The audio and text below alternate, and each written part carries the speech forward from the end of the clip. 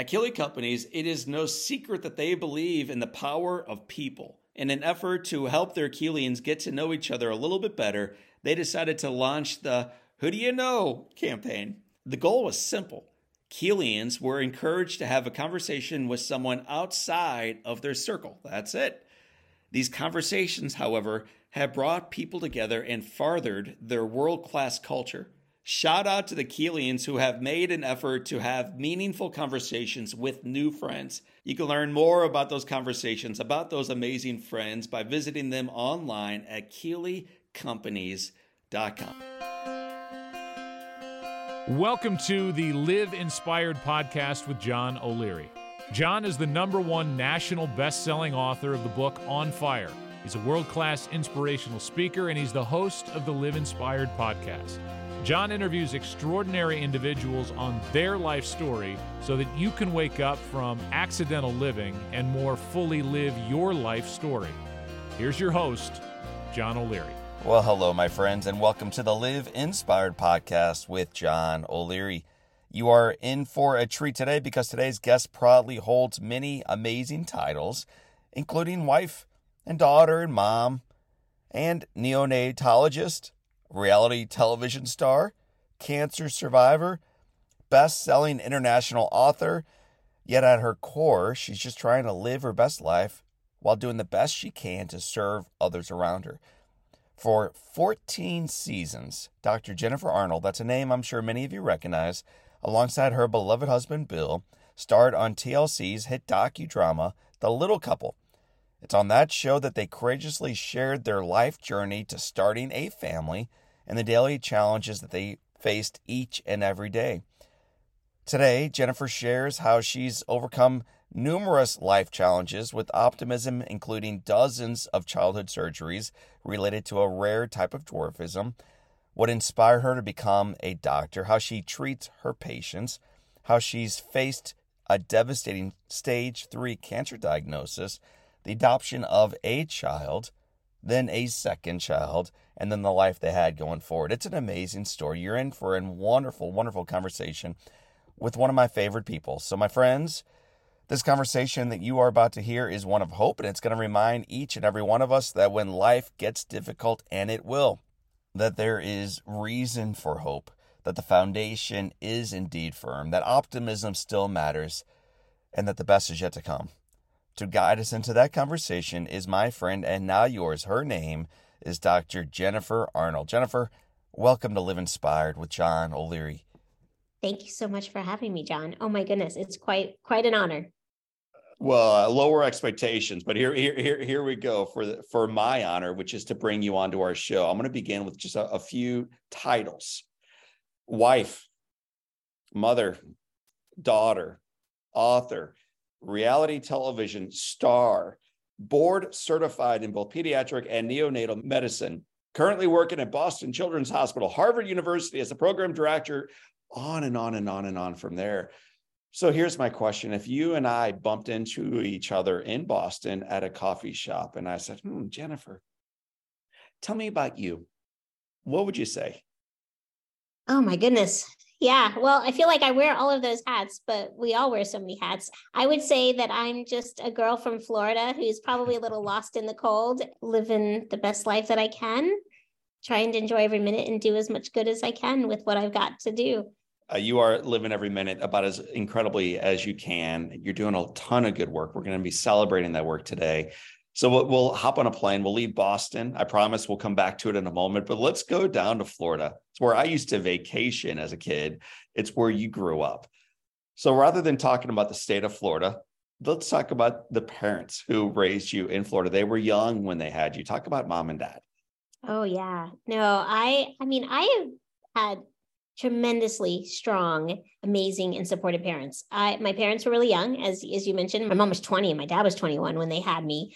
At the time that I was born, my mom was really sick. They almost lost her. They lost me, almost lost me. And it was a mess. I was rushed to the NICU. I was in respiratory distress, and the doctors gave a lot of grim prognosis. And my mom didn't know what to make of it. And I'll never forget that the story that I was told is that when they were rushing me in the elevator in the neonatal transporter to All Children's Hospital, my grandmother saw me for the first time, my mom's mom, and she said, there is nothing wrong with that child. She's going to be just fine, and off they whisked me, and we made it. And it wasn't until I was 2 that we had a diagnosis. And Wow. yeah, so my parents they were told I had water on the brain, which essentially probably means hydrocephalus. And I had, as a physician now, I'm like trying to put the pieces together from my parents. And, I definitely was a very sick baby. But I, at 2 years age, went up to Johns Hopkins, my pediatrician in Orlando, because we moved from St. Pete to Orlando for my dad for an early job.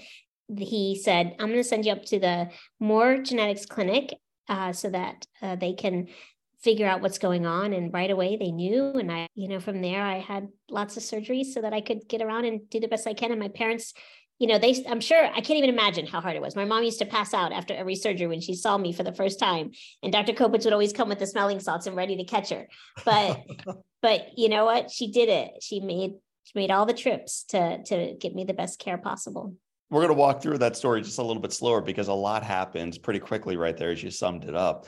You are born. Your mother didn't know that there were any certain challenges that were going to be part of her baby's life, and they show up very quickly. You go to neonatal, but eventually you come home without a diagnosis and you're living a pretty good life. And then at 2, you finally get a diagnosis. What was that diagnosis? Yeah, so that diagnosis was a type of skeletal dysplasia called spondyloepiphyseal dysplasia.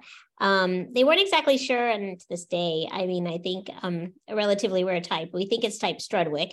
It's a type of essentially dwarfism, and it results in not only short stature, really, that's sort of the most minor of features. It results in a lot of orthopedic complications. So it affects the cartilage. So the way my bones grow, the way my joints are made, they just sort of have, during all of my growth spurts, I just would become knock-kneed and bent, and scoliosis and cervical spine instability. So, just any joint you can imagine is affected. And so that was the diagnosis. And they showed my mom a lot of very scary pictures of kids and adults that had grown up without orthopedic care and how debilitated they were if they weren't paralyzed. That was pretty scary. But I think we were extraordinarily fortunate that we found a surgeon early in his career, when we found him, he was just chief of pediatric orthopedics at Johns Hopkins in Baltimore. And he decided over the course of his career to dedicate his entire practice to caring for kids with skeletal dysplasias. Well, one of them is with me right now, and you got to know this physician very well. I understand you had, I think, 36 surgeries as a child and young person. For our listeners and viewers who may not know the types of surgeries and the reasons for them, would you just explain, give us the details of one? Why would they bring you in for anesthesia 36 different times? So it's a really, really complicated, but good question. I think, first of all, there are the things that they needed to do to prevent major harm, right? So because the mutation affects all of your joints, my neck being unstable was one of the first surgeries I had. So they had to essentially fuse it at C1, C2, which is right at the base of the skull, because had I fallen even accidentally as a kid, I could have become paralyzed from the neck down. That was the first surgery. And that involved fusing it with bone and metal, and then putting myself in a halo, which, puts screws in your skull. And then, you recover for, oh gosh, I don't even know how long I was in that. I was 2, so I don't remember. But it was a very long time. Yes. And then after that, it was really to what we called tune-ups, to align and straighten my lower limbs, hips, knees, and ankles, because as I would grow, they would become deformed to the point where you wouldn't be able to walk if you didn't break the bone. So basically it was a series of osteotomies of all of my lower limbs where they would break the bone, realign them, and then I'd recover in a hip spica, which comes up to your chest. Your legs are spread out. You're laying down for a good 8 to 10 weeks in a cast, or it could just be a leg. If you did only operate on the knees and ankles, might be a full leg cast. And then you'd go through physical therapy to learn to walk again after each summer of surgeries. And then, I had my back because I had my scoliosis as I hit puberty, got so bad that I couldn't breathe properly, and bracing, we tried it for a year, it didn't work. So a lot of my surgeries were when you were growing. Thankfully, after college, the growth issues and the abnormalities in the way I was aligned stopped. So I don't have to have those anymore. But now I have degenerative joints. And so I've had my hips replaced. The knees are looking pretty bad. Ankles are looking pretty bad. None of my joints are normal. So right. We'll see what's next. I'm not the only one picking up on this. You have joy in your voice. And as you and I were talking about beforehand, you're in pain and life is hard. It's going to get harder. It's been extraordinarily difficult. So clearly today you're dealing with it as a child. What was that like for you? You mentioned, every summer we'd go through the rounds of surgery and then the months of therapy. That's really hard. And you did it summer after summer after summer as a young person. What was that like for you as a kid? I think I'm fortunate in that my parents raised me to be really resilient and to count my blessings, but it was hard. I mean, I can tell you growing up, every surgery, I dreaded it. Imagine like you're going from Florida to Baltimore and, you're either in a car or a plane or a train. We took all different routes to get there. I tried to ignore all of the fears until like it became the day before. Yeah. And then on top of that, my parents, we had a tradition. So we did something fun the night before surgery or did something before surgery. Maybe it was a party or something. But I can tell you, as I got a little bit older and became more self-aware of mortality, I definitely thought, oh, this is the last one. I'm not going to survive this one. This is it, right? I would sit in the pre-op area and then as they're putting me to sleep, think, I can't imagine my next birthday, or I can't imagine graduating from 8th grade, or if I couldn't imagine it, I was afraid that was because it wasn't going to happen. I wasn't going to make it through this one. Like, how could someone live this many times and go through this? And of course, that was aside from just worrying about the fact that I'm going to feel really crappy for the next couple of weeks post-op. But I just knew I had to, if I could just survive the surgery, it would be okay. And I guess I'm really lucky that I made it through all of them. You have all these challenges, and you also mentioned the diagnosis, dwarfism. You're a little person as a young person in life, you still are. Talk about growing up in a community where you not only going for all these surgeries and then all the therapy that you've got to utilize to follow up so you can recover, but also going through life different than everybody else. I think life is hard enough when you're young and you fit in. You were different. And so talk about what that was like for you. For those of us that have various challenges, I think there's good and bad to it, right? There's always a silver lining. I think it made me probably more mature, more driven for enjoying life when life was good. I think that it pushed me to work really hard in school because my parents helped with that too, of course, but I knew that I wanted to, when I wasn't having to have surgery or for the things that I could control, I wanted to make the most of it. And I've got this one life, so I've got to make the most of it. And so I think that was the upside. The downside, of course, of, growing up as a little person is that, you get left out a lot. You're constantly don't know if you can depend on friends. Are they going to be there during the bad times, like the good times, never dating, all of those sort of social challenges were probably the hardest in high school. High school, for lack of a better word, pretty much sucked. I mean, I made the most of it, but I think, I found some good friends in college, and that was nice for a change, and to feel like, I had some people that I could just enjoy time with and not be worried, are they going to really want to hang out with me tomorrow if they're hanging out with me today? But I think the social implications of being a little person are pretty challenging. You get a lot of stares. I'm totally used to that. Probably made being public on television really easy because I was always very public no matter what. Yes. Yeah, exactly. Everyone's always looking at you anyway. So you've credited your parents both in your books and throughout various interviews that I've seen you on or heard you on how to equip you to not only be resilient, but to be accepting and loving of yourself and of others. So when I was a little boy growing up with some challenges, my mother and father reminded me that I'm as good as anybody else. And they gave me some specific cues around how to step forward. What were some directions or instructions or guidance that your parents gave you, when someone stares at you, when you hear whispers, when you hear laughter, this is what you're supposed to do, Jennifer. What do they tell you you ought to do when you hear that kind of stuff going on when you walk into a store or schoolhouse? Oh my goodness. My parents probably mostly taught me empathy and to take this as an opportunity to educate. They reminded me that how much I have to be thankful for. They really didn't let me have a lot of time to be down. Like if I would come home depressed because I went to a school dance and I never, I felt very left out and lonely and didn't have a date.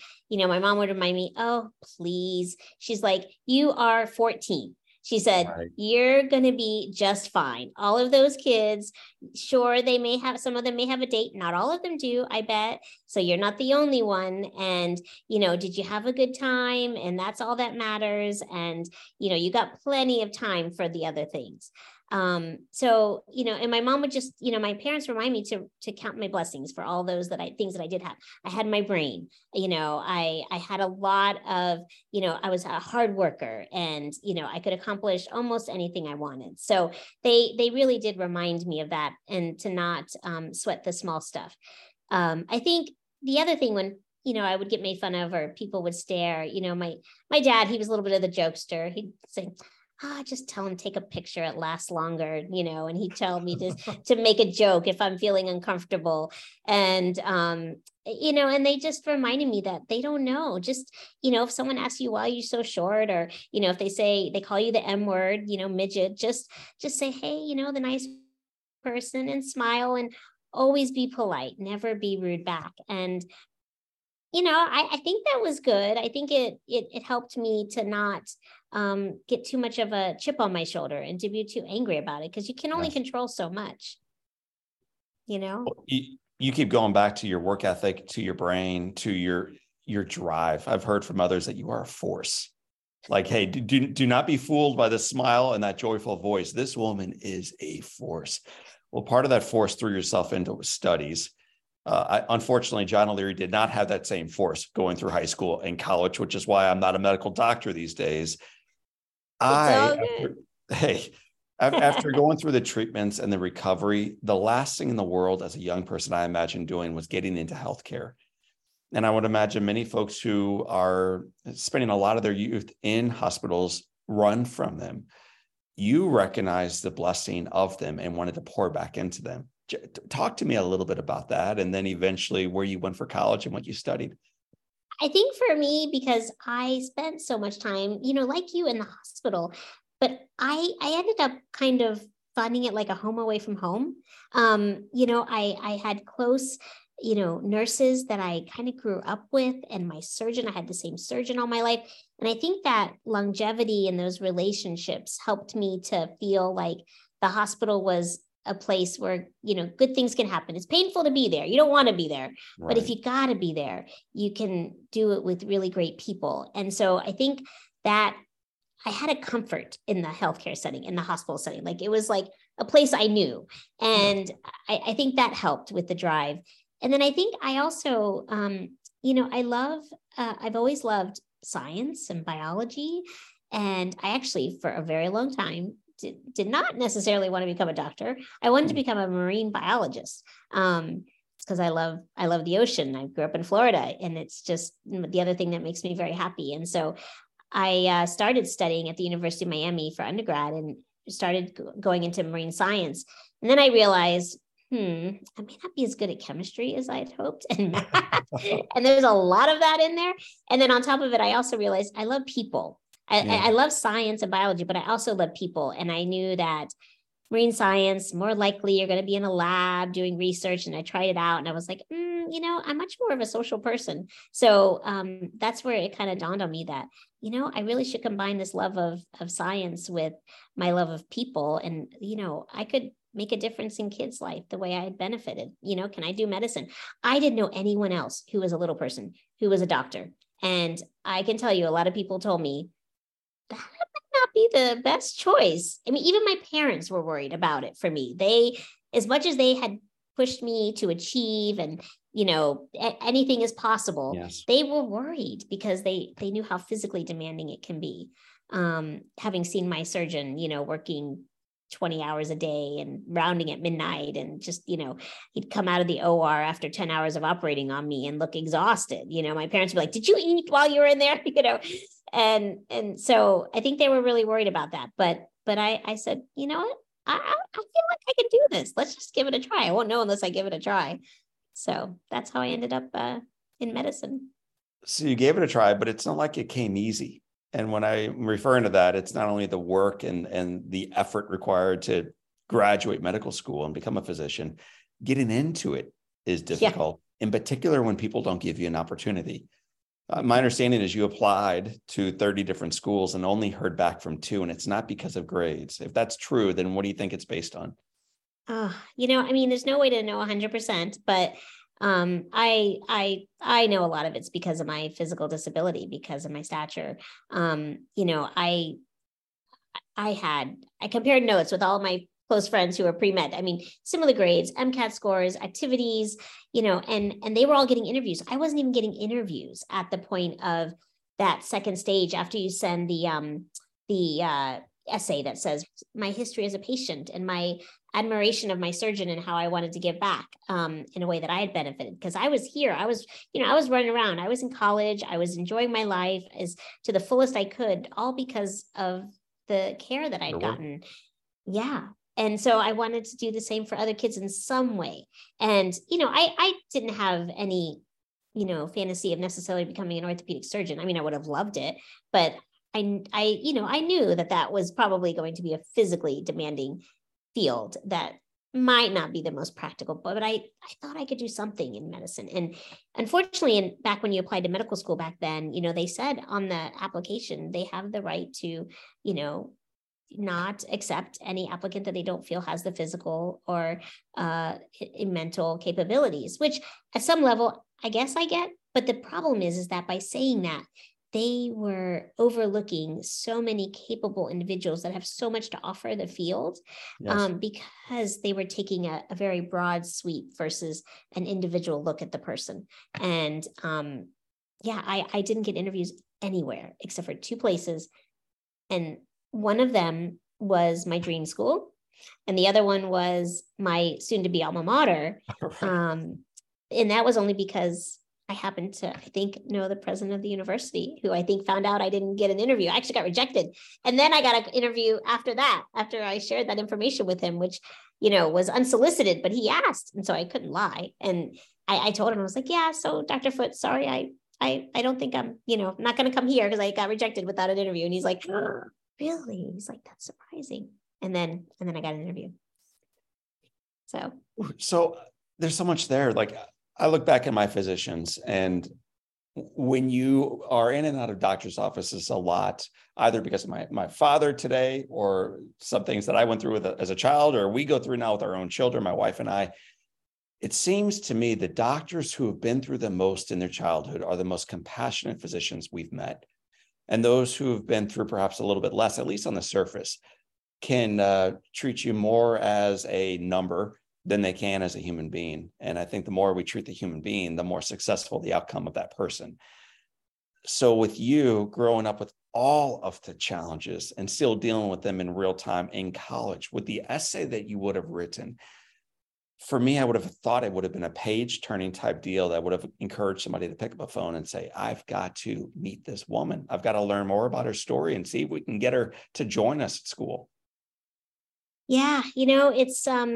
It is rather disheartening that in the field of medicine where, back then and today, but back then there was just this sense that you had to be, I call it a pluripotent stem cell. It's like, it's like you have to be capable of doing all fields of medicine to enter into medical school, which is in hindsight kind of crazy. Yeah. But that was the perception, right? You had to be fully healthy and strong to care for those that are sick. Meanwhile, if you've lived it, you're a better caregiver, correct, right? It didn't make any sense. And I think today things are slowly changing. They're getting better, where we have so much more, I think, awareness. But there was this sense of you have to be this healer, but the Yeah. healer can't be someone who is healed themselves, which is crazy. Well said. So before I start playing the violin too loudly, I want to make sure our listeners know where you went to medical school. Johns Hopkins. Yes. Johns Yeah, Hopkins School of Medicine. Yeah. Pretty world class. So talk about when you found out that you were going to be interviewed and ultimately you made it in, and what that experience was like. Oh my goodness. Well, because my first interview was at my soon to be undergraduate at the University of Miami, and that one was rather grueling. I was very nervous about this interview, so I did not tell a soul that I was going there, except for my parents, because they had to buy the plane ticket. So I and I had connections there. Now I hadn't, my surgeon had not worked at Johns Hopkins for about 10 plus years since until the time, I went to interview. So I wasn't still a patient at Johns Hopkins then at the time. It'd been, not since I was 12, but I had some connections. So I didn't tell anyone.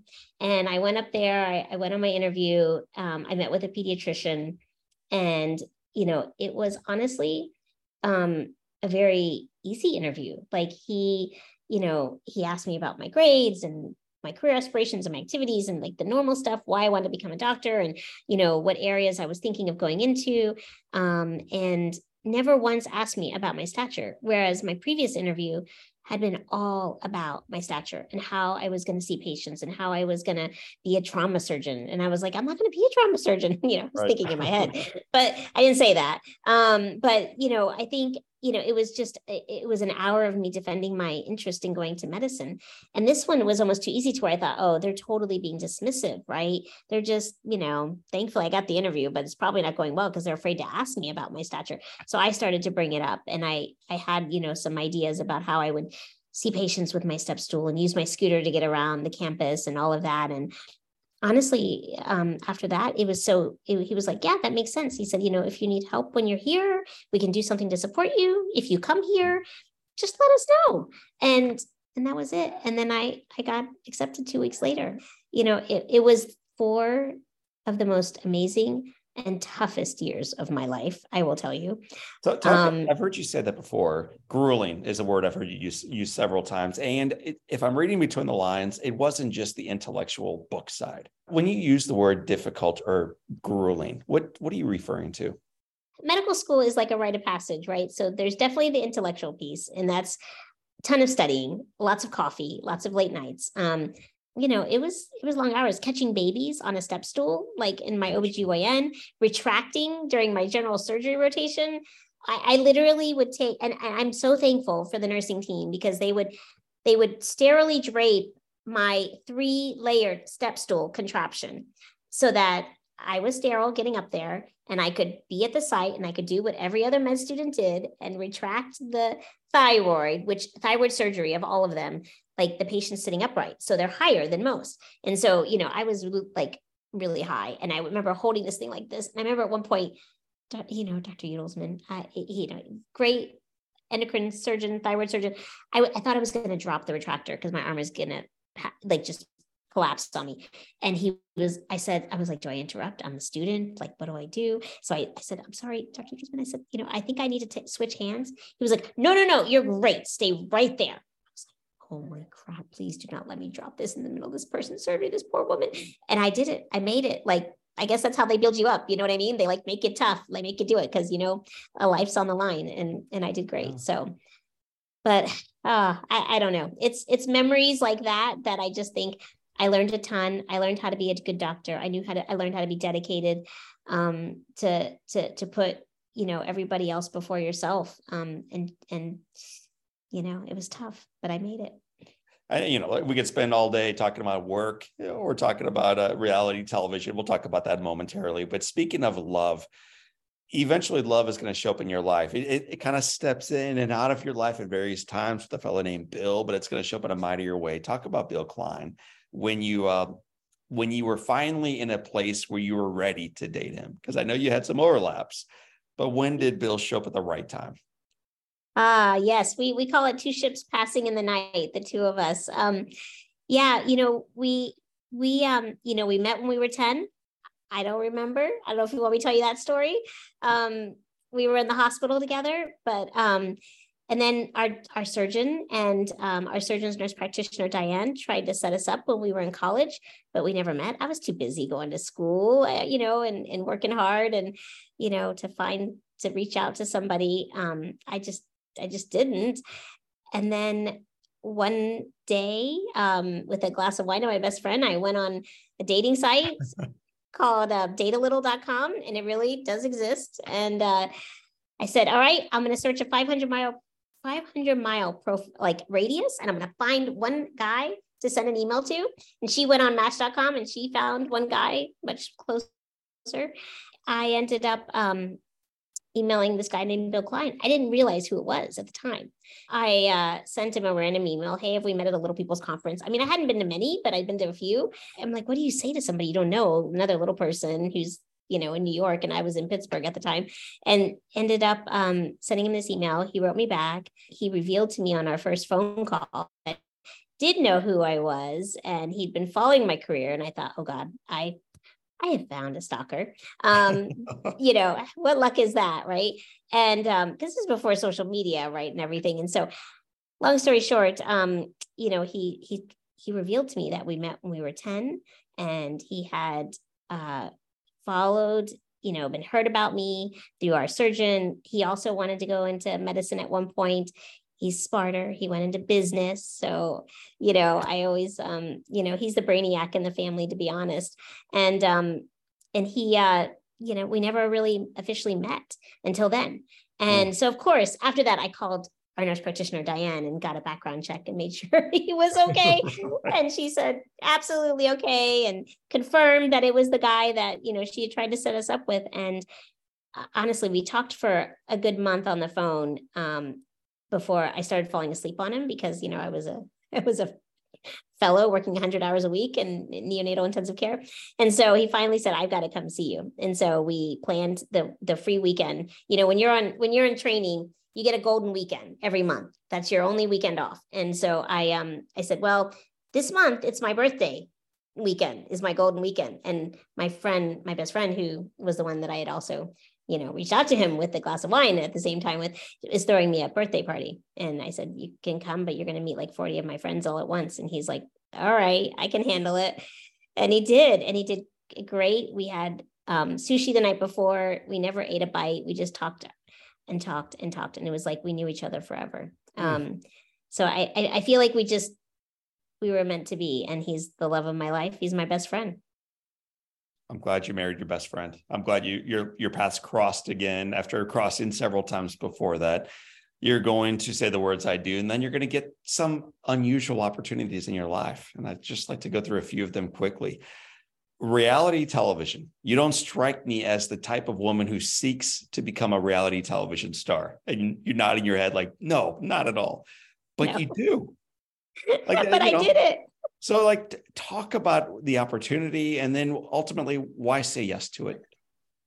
Yeah, that's a good question. I still look back and I'm like, how did that happen? But, it did. And I guess life is full of surprises, and that's what makes it so great. So how it all began actually is when I moved to Long Island for my first attending job. I started off as a neonatologist at Stony Brook because Bill was from Long Island. He had his own, company. So after I graduated from my training, I had the opportunity to move. So I lucked out with a great job there, and we were planning our wedding. And that's when Good Morning America was doing a little, like a segment on women with skeletal dysplasias who had professional careers. And I think Little People of America had reached out, had sent them my way. They said, oh, there's this woman, Jennifer Arnold. She's a physician, might be someone you could reach out to. So they did. They called me at work. Good Morning America did. And I said, sure, I'll be happy to do it. I'd done little things in the press before, raising awareness, just random stuff, mostly local. And I was like, sure, I'll be happy to do that for the news. It sounds like a positive piece. So they did the episode, aired. And then afterwards, a producer who saw it from who became our production company called me and actually asked if I'd be interested in filming our wedding. Because at the end of the segment, they said, oh, and Dr. Arnold's engaged to Bill Klein. They're planning their wedding. Well, we turned them down. We said, I talked to them and there was like, it sounded sensational. They're like, we want to see how you get your dress altered and how you're going to like do this and do that. And I was like, it's all about the size. And I'm like, I have no problem covering the size thing, but that's not what my life is about. And it just it seemed like a lot of work for really not a lot of benefit. It was very educational. Yeah. So we turned them down and they said, well, can we keep talking to you? And they came back with a couple of other pitches and we turned them down a couple times actually. And over the course of a year, they finally came back and they said, well, would you consider doing a series pitch like On Your Life? It's like, oh, what? And they said, well, it's, reality show following your life. We think you have a great story. And that was really nice. It was very, it was very humbling that they thought we had a good enough story to cover. And at that same time, Little People, Big World had just come out and I hadn't even watched the show yet, but I'd heard about it. And while we were discussing and thinking about this other opportunity, this is a story. I've shared this before, but it's a true story. A little girl came up to me while I was shopping in Long Island in Bed Bath & Beyond. And she said, oh, so nice to meet you. You're a little person like Little People, Big World. Wow. And that was the first time a kid had called me little person without like having already known another little person in their life, right? Yes. At least that I could tell. And so I figured out that she learned it from that show. And I thought, oh, maybe we should do this. Maybe we should do this. That show is making a difference already. Maybe this is an opportunity we shouldn't like just dismiss. So we agreed to give it a try. And it was just going to be a pilot. We filmed the pilot. I thought, one and done, right? Bill literally was post-op 2 days when it aired from his hip replacement surgery. And so I remember and we were in the process of moving to Texas already at this point. So we were like in his house, in our house at the time we were married. And it was on the market and we'd gotten all of our furniture out already. And we were in like the one little room that he'd saved like a microwave and a bed because he was commuting back and forth for work still. And he was like on lots of pain medication, slept through most of the episode and we watched it. And I think at the end we were just like, okay, that wasn't too terribly embarrassing. It's over. Right. We'll see what happens. And then next thing you know, like it gets picked up for season 1. And, every season the producers were like, the production company's like, this never happens. Right. Like it just keeps going. And it was only the two of us for many years. So, and we somehow fit it into our lives, but we tried to make sure, and it was a constant battle, that it was not sensational. We were not, and if it got canceled because of it, so be it. We had too much to lose. There's so much that comes out of that for the viewers. Like you are helping shape those who are tuning in with every episode, every season. I think 14 seasons. Is that right? Yeah. 14 seasons. It's an unbelievable run. What was the hardest part of doing that work? Because it is work. They might put the quotation reality television, but the reality is this is work. So what's the hardest part of reality TV? Yeah, it definitely is work. And you said it, like, because we thought, oh, you're going to watch us like just do our work. And, Bill's going to be working on his computer and I'm going to be going to the hospital. No, it's not that. Because, every time you cover something, you can't do it again. So you got to keep creating content. I think the hardest part was just time schedule, because we both did have full-time careers and we had to fit this in. But we got pretty creative and we had a great production team. I mean, our executive producer became like family. So, and to be honest, I could never have done this myself without a partner. And Bill was so good at, sort of navigating the creative piece, making it work. He would spend the time, with the producer, he and I would talk at night and then he would translate during the day. And then they would come up with a plan. And then I just had to show up. And, but we only filmed about on average, probably 2 days a week. So our seasons were 9 months to create one season, which is hard on a production company. I know, but somehow we made it work and we had a great team. But the hardest part was time. I mean, I'll never forget, like, I'll just give you an example why it's so hard. I mean, I was on call. This is when, we were in Texas. I was at Texas Children's and I had lost a baby at 7 a.m. I was on all night unexpected delivery came in, very, very critically ill baby. I mean, we resuscitated for a very long time in the delivery room, and unfortunately there's nothing we could do. And I had to go home after that morning, which of course I came home really late because, you know, that had all happened in the wee hours of the morning at, you know, when I was trying to get off my shift. And I had to like go be happy and go do like an anniversary cooking thing with Bill. And it was just, for whatever reason, that was one of the hardest moments to film. And there were more than days like that, you know, when you're sort of got all that other stuff going on and you can't bring it to TV because they weren't there. So you just have to kind of pick yourself up and keep going. And, you know, at least it made life interesting and we always had fun things to look forward to. But I think the time piece and the exhaustion piece was probably the hardest. You mentioned years earlier that you were in Long Island at a Bed Bath & Beyond. So apparently the episode is being brought to you today, listeners, by Bed Bath & Beyond. So there you go. But you have had people come up to you nonstop now for the last 15 years or so, as long as the show has been rolling out there and you've been known. Is there a favorite story? I know you've got countless stories of people approaching you, letters you've received, phone calls you've received. But is there a favorite story where you're like, you know what, maybe it's all of this work, maybe it's for this one person? That's a great question. The people that I've met that have made the most lasting impression, I think it's been the families that I feel like we've touched with our program because of adoption, cancer, or disability. There's one young girl that I met who had major medical challenges and, you know, disability. And she reached out to me and she actually spent a day with me at the hospital because she, you know, watched on the show and she wanted to go into medicine. And she said she was inspired to do it because she had seen that I could do it on my show. And so she's still in college right now. So I don't know if she'll, what will become of her, but I know she will do amazing things because I have never met a woman with more drive and more passion for taking care of others. And yet she's been a patient all of her life. So I think it's really those that have told me that watching the show helped them get through a tough time or help them to not be afraid to go for what they want to achieve in life. That has meant the most to me. You gave us 3 big groups. I'd like to go through those 3 groups because all 3 matter so much. Let's begin with adoption. Will, you mentioned earlier about Bill, what a great gift it was to have a partner going through this. Well, now the partnership agreement has grown a little bit when Will shows up in your life. Talk about the joy of raising Will.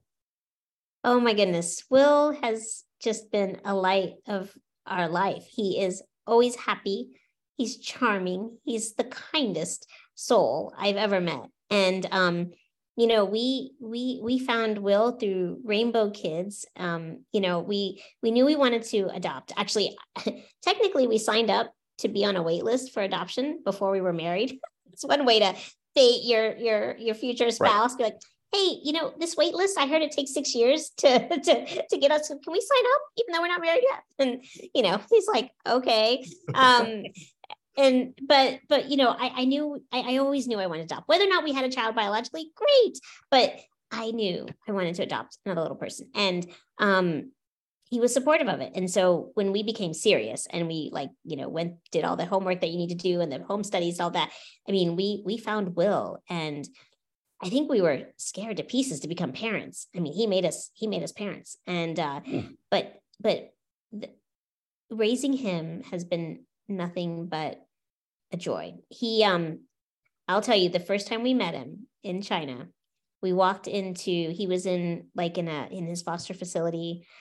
And I walked in while he was in with his therapist doing some speech therapy, Bill and I, and he looked up and he said, "Mama, Baba."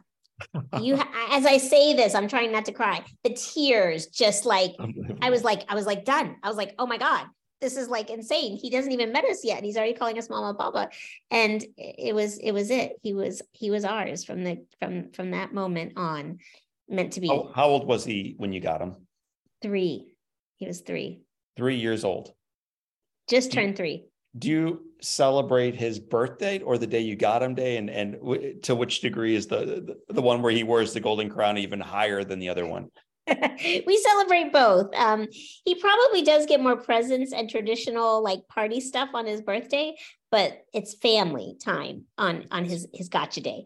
And his gotcha day, he always gets something special. We always feed him whatever he wants. He is a lover of food.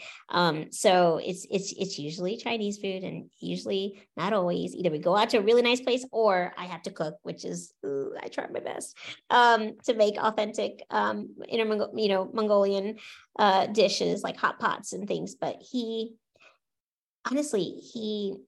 celebrates both, and he loves to watch his video. We play his song. He has a song that our producer's husband wrote just for that episode, and that's his song. And it's just he's known in the orphanage as being the baby whisperer because he cared for babies, and he is to this day a caretaker. He'll come up, give me a hug if he sees me stressed out. He's now a preteen, and he just hugs me and is like, "Mom, it's okay, Mom." He's like got a deep voice. I'm like, "What happened to my baby?" But it's all good. Well, your baby has a baby sister. So as we move through adoption, talk about Zoe. I can't let you brag on one without bragging on both. Oh no, I have to brag on both. Zoe is also the other light of our life, and she is the one that keeps us on our toes. We brought home Zoe at 2.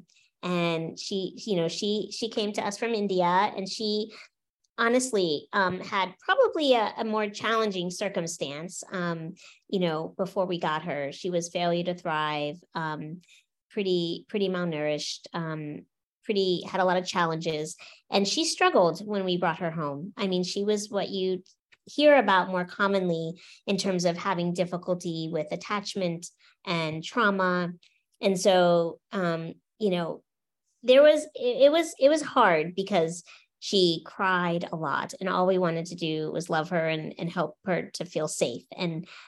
But at 2, what could she understand? And so she has just blossomed though into this amazingly bright, spunky, so strong-willed young lady that no one is ever going to put Zoe in a corner. And I am thankful for that, because she is just the most resilient young lady ever. And she's like my bestie. So she likes the ocean like me. She loves art like me.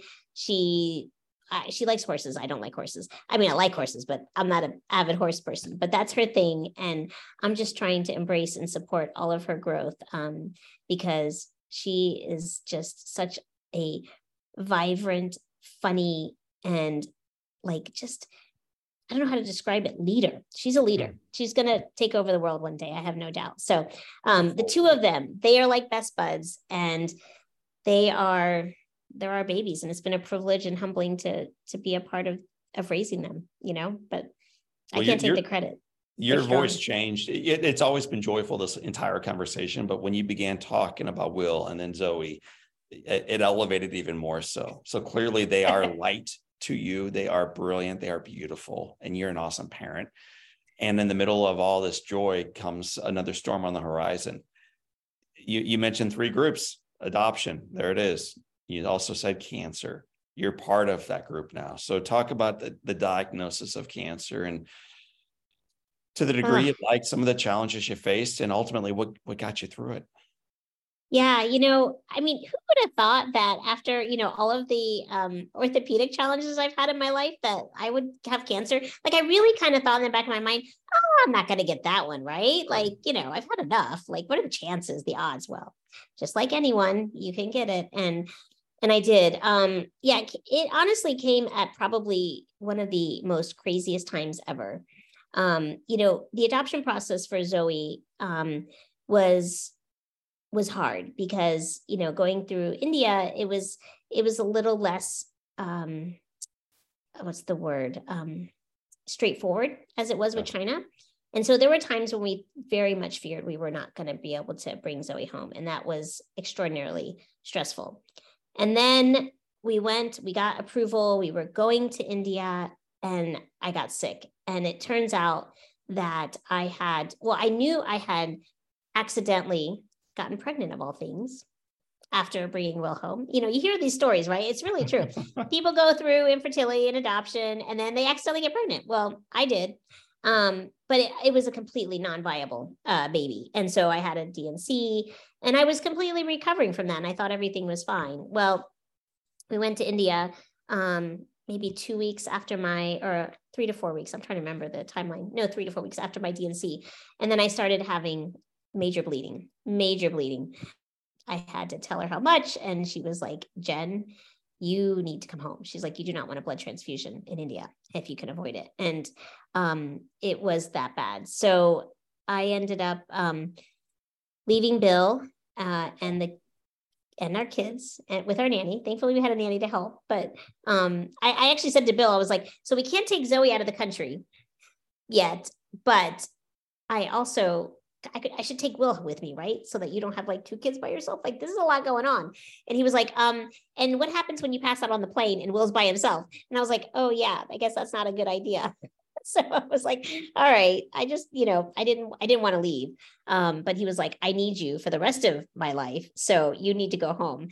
And I signed over power of attorney, left them in India. I went, I went, we knew that, I needed to be there for the first couple of days because it was a very good chance that they would not even given us Zoe had they, had I left sooner or not been there as the mom. And so, so I went home. My parents picked me up in Texas, went to the hospital, got evaluated, figured out I already had stage 3 choriocarcinoma. I had to get a blood transfusion immediately, started chemo immediately, all in one same day that I landed. And thankfully, like, I guess that's some of the benefit of working at the hospital that you're cared for. Like, they took really good care of me and I got treated right away, but it was a pretty rough time. So I went through 6 rounds of chemotherapy and a hysterectomy because I wasn't responding to chemo originally immediately bringing Zoe home. Bill, there are pictures that I wish I could share with you of Bill, like, not sleeping, trying to get through. There are these certain stages that you have to go through for international adoption. And after you get the medical checks and you get your passport photos, then you have to get your TB test, which you have to wait for 3 days to make sure that's cleared. And I remember he was waiting for the final documentation, and you have to drop off all your paperwork at the consulate. And then they just say, come back. We'll contact you in a couple of days. He was like, no, I am not leaving. He stayed till the lights were out with our bodyguard, my screaming daughter, my son, and our nanny, in this consulate until the lights went on. They're like, sir, you need to go home. He's like, I'm waiting to see if you have my paperwork. And they were like, okay, let me go check. They were like, oh my gosh, this is weird. And they gave it to him same day so that he could get out of there as soon as possible. And he came home and the silver lining of all of that hardship, going through cancer and everything, is that I actually got more time off from work and I got to bond more with my kids. And it was in many respects a beautiful time because I thought I could work for a while, but then I realized I couldn't. It really hit me hard, but it was just family time, nothing else, and a little bit of chemo for about 4 months. Here you are laughing about it, but stage 3, you're leaving India, you're about to adopt your second child. There's so much complexity and challenge and sadness to all of this. And yet you see the silver lining somehow in all of this. And it's remarkable. And it's one of the reasons why for 14 seasons, people have been tuning in. And I think maybe they tune in the first time to see how little people operate in life, but it's not why they tune back in. So I think that's commendable and remarkable, and I admire it. So it brings us to the third group you mentioned, the group who are struggling, which is, it turns out, every one of my listeners and every one of your patients and their patients' families and every doctor you've worked alongside of and every Uber driver who's driven you down the road. Like, everybody's got these struggles. So for those of us right now in the middle of the storm, you keep going back to the silver lining, that there's always something on the horizon. But for those of us who do not currently see that or feel it, what's the encouragement or advice you would give us? I think the best advice I have is that you can't control the bad things that are going to come your way, My aunt, who I was very close with as well, who was also very instrumental in raising me, both my aunts, she always told me that you can't control what happens to you, but you can control how you react to them. And, I can wish as much as I want. If I'm tall, or I don't have to have surgery, or didn't have cancer, I can't make that go away. But I can try to make the most of it, because what's the alternative, right? If I let it get, I'm not going to say I don't have bad days. There are days I cry. There are days that I'm angry and frustrated. But if I let that last, or if I let that linger, the only person I'm hurting is myself. And I get this one life, and I want to enjoy it. I want to make the most of it.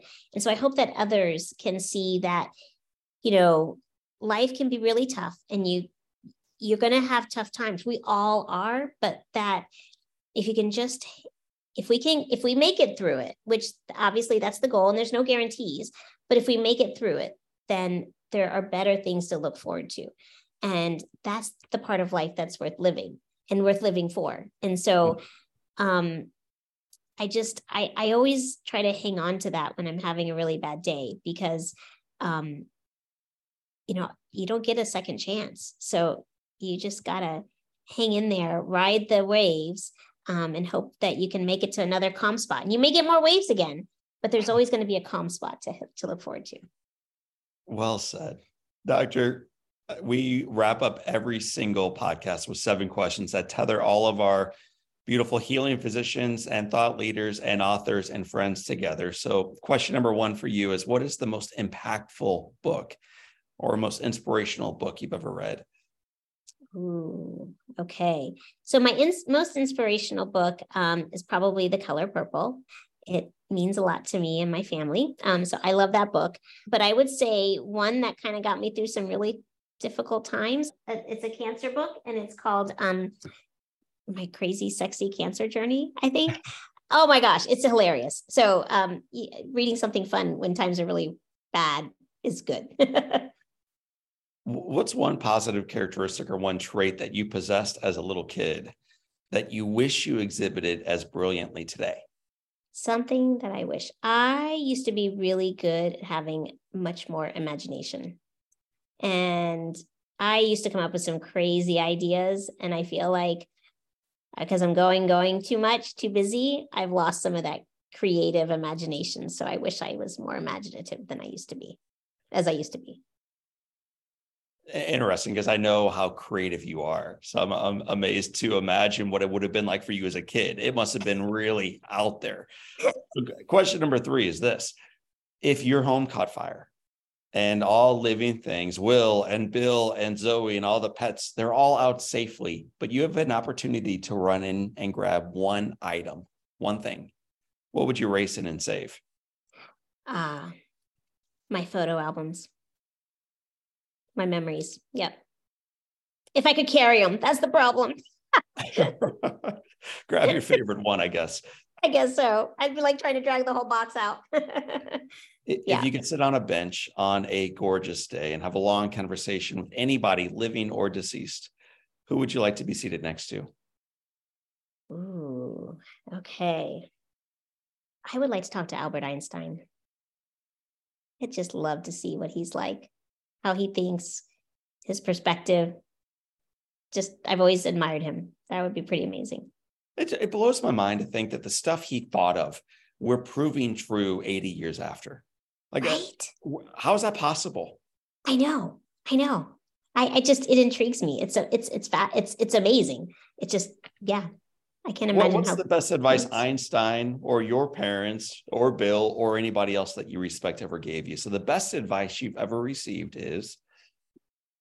Probably from my parents. A little bit of what we've said a little bit already, but I have a lot to be thankful for. So to remember that when the times are tough, and not to let everything completely, dismay me to the point where I'm paralyzed. I think the other piece of advice too, I'll just share this as well, which always, for whatever reason, sticks in my head funny, because it's easy to remember. My mom always told me, because she was a waitress much of her life. She said, you need to use your brain, not your brawn. And so she really encouraged me to work really hard in school. Well done. If you could go back to school, age 20, what wisdom or advice would you give yourself then? So looking back at your own life, what would you whisper to yourself at age 20?